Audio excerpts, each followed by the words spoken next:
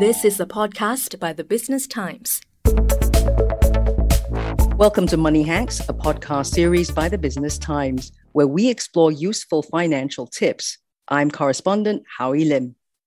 Now, while government relief programs have been critical in helping millions of SMEs worldwide tide over long periods of depressed revenues and severe working capital shortage, many of these support measures for SMEs come in the form of business loans and have caused SMEs to accumulate debt. And though these measures have been a critical lifeline for many, a recent OECD report highlighted that there are growing concerns about the risk of widespread defaulting among SMEs. So how can SMEs ensure they have sustainable, diversified funding for their business in the longer term?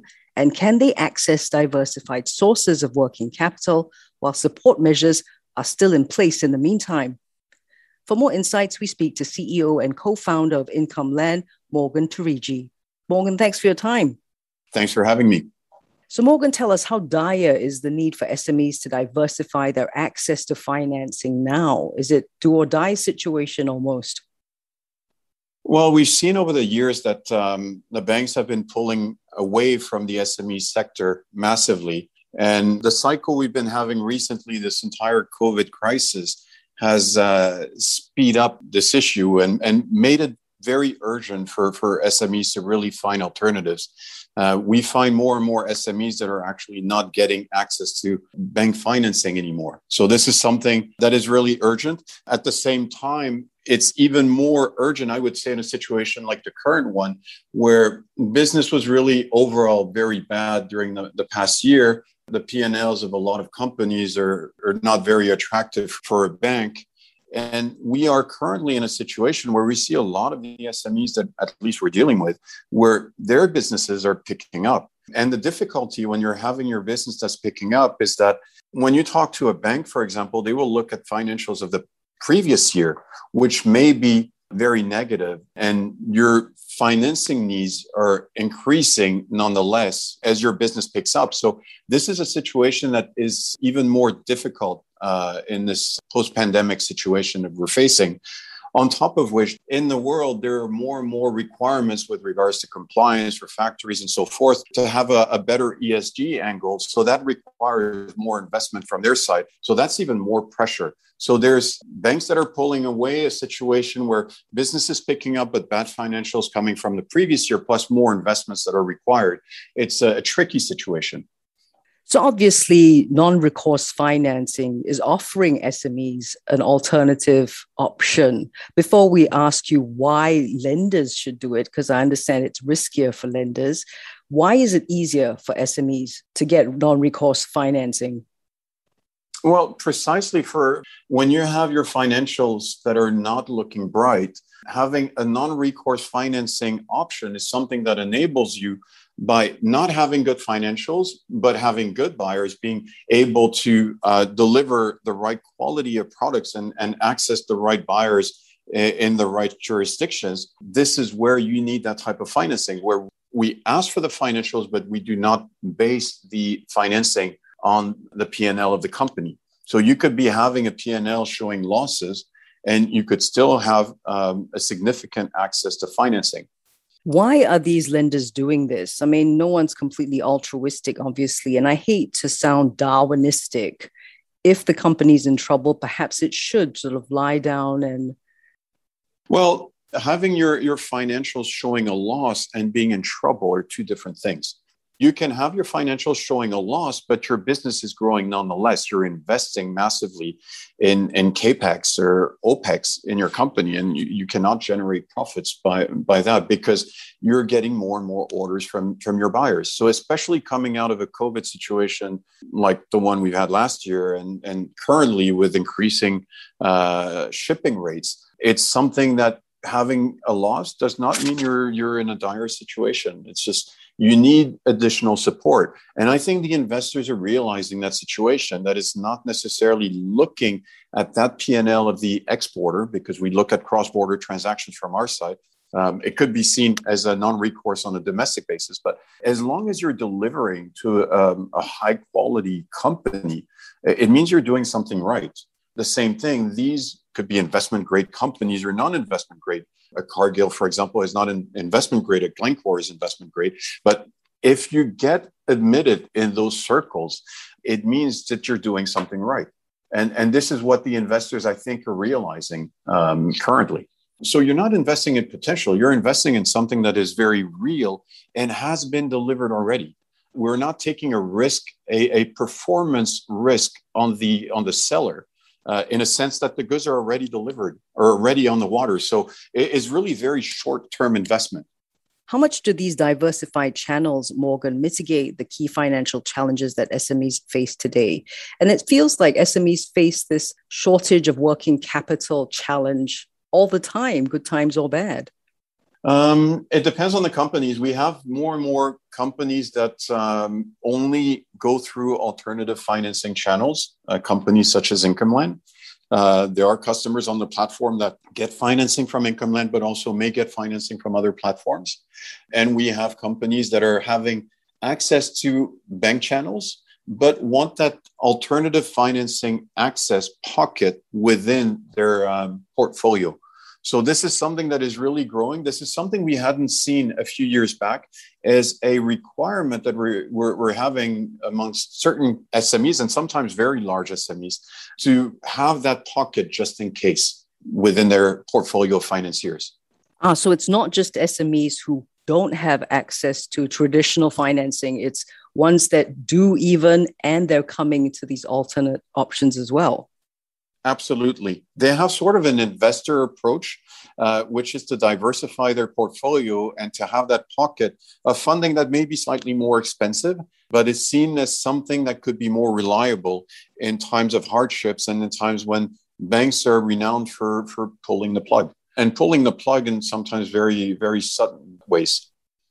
If you like Money Hacks so far, please subscribe to Apple Podcasts, Spotify, or Google Podcasts and like us and give us a rating. We're speaking to CEO and co-founder of IncomeLand, Morgan Torrigi, about how SMEs can access diversified sources of working capital. Morgan, so are there other financing options available and suitable for SMEs? Well, I think with all the fintech field currently expanding, all the different fintechs have different approaches to financing that can meet to different needs of the company at different stages of their production, stages of their shipments. It could be inventory financing. It could be in-transit financing. It could be providing credit to their buyers.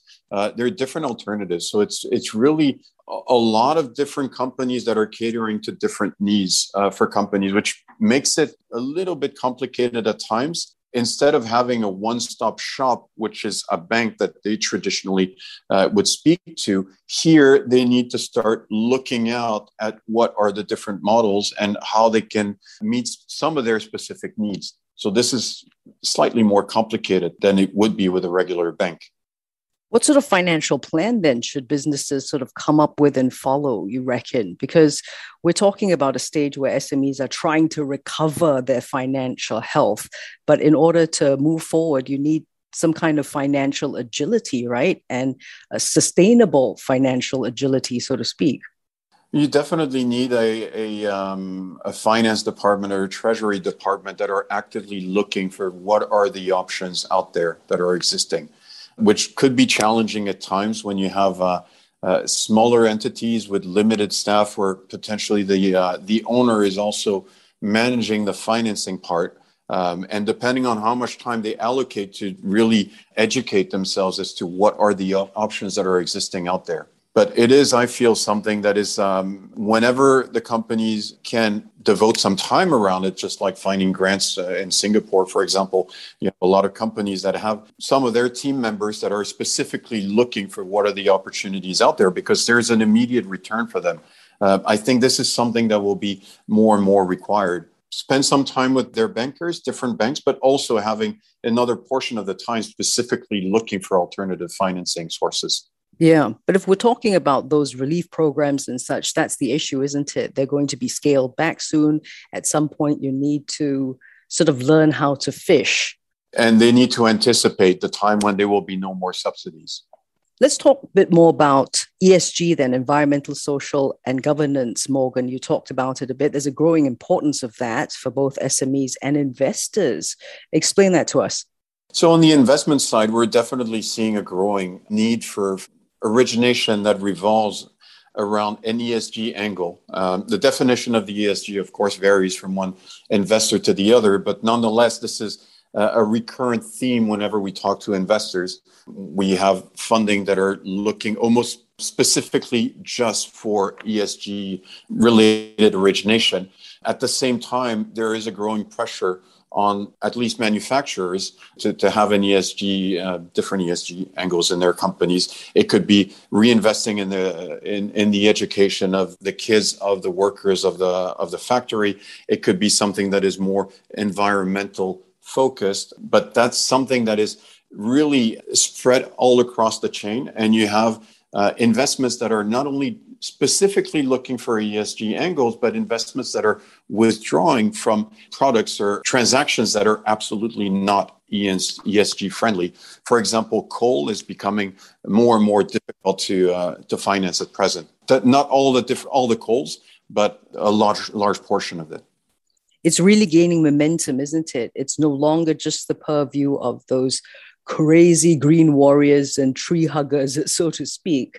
ESG is a real issue now, isn't it? It's also an accelerator of SMEs' growth. Tell us how that can happen.